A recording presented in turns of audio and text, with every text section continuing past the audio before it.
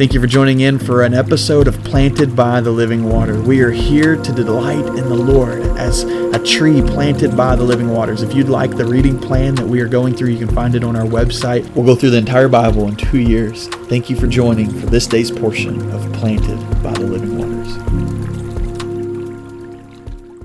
Over the weekend, we started 1 Peter, and today we have 1 Peter 1, verse 13. It says, "Therefore, with your minds ready for action, be sober-minded, and set your hope completely on the grace to be brought to you at the revelation of Jesus Christ. As obedient children, do not be conformed to the desires of the former ignorance, but as the one who called you is holy, you are to be holy in all your conduct. For it is written, 'Be holy because I am holy.' If you appeal to the Father who judges impartially, according to each one's work, you are to conduct yourselves in a reverence during your time living as strangers. For you know that you were redeemed from your empty way of life, inherited from your ancestors, not with perishable things like silver or gold, but with the precious blood of Christ, like that of an unblemished and spotless lamb. He was foreknown before the foundation of the world, but was revealed in the last times for you. Through him you believe in God, who raised him from the dead and gave him glory, so that your faith and hope are in God. Since you have purified yourselves by your obedience to the truth, so that your sincere brotherly love for each other from a pure heart love one another constantly, because you have been born again, not of perishable seed, but of imperishable, through the living and enduring word of God. For all flesh is like grass, and all of its glory like a flower of the grass. The grass withers and the flower falls, but the word of the Lord endures forever. And this word is the gospel that was proclaimed to you." Man, Peter just comes out so strong here. The gospel just throughout everything he's speaking here. He says, hey, you're to be holy. Live holy. Live a holy life. There's a call to holy living. He says you're obedient. You're called to be obedient, not in the sense of going and being conformed to the desires of your former ignorance, of your old ways of life. He says no, you're to be holy. He says God said that He's holy, and you're to be holy, and you are to be holy. He says, but the reality is the way you're holy is to know that you were redeemed. And you were redeemed, and not in a perishable way with being given much riches and prosperity. No, you were redeemed with the most prosperous thing we could ever have, is the blood of Jesus. With the precious blood of Christ, we were redeemed as if He was a unblemished and spotless lamb. The Passover lamb here.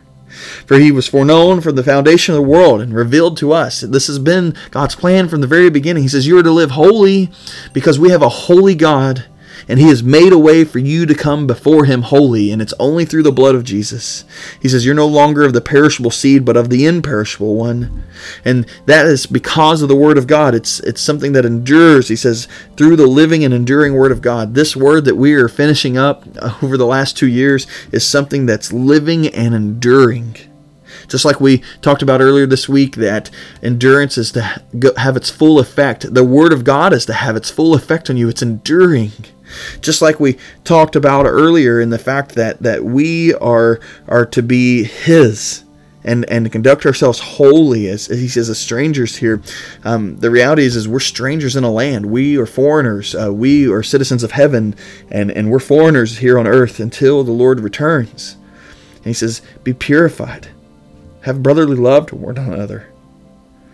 And just as it said in the book of James, when we're reading that it's the Word of God, implanted Word, which is able to save souls.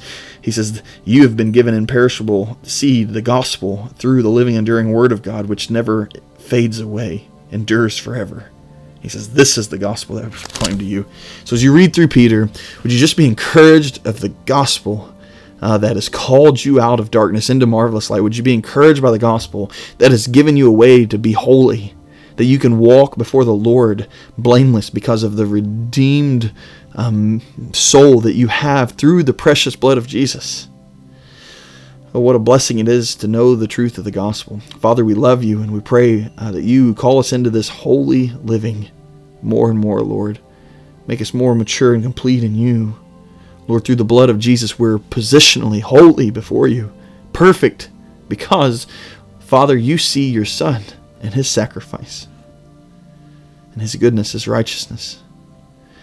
Lord, However, though, we are called to continue to live and walk in that holiness. It's not just something positionally, it's something practically. It's something that we are to continue in. And so, God, make us holy for you in your name only.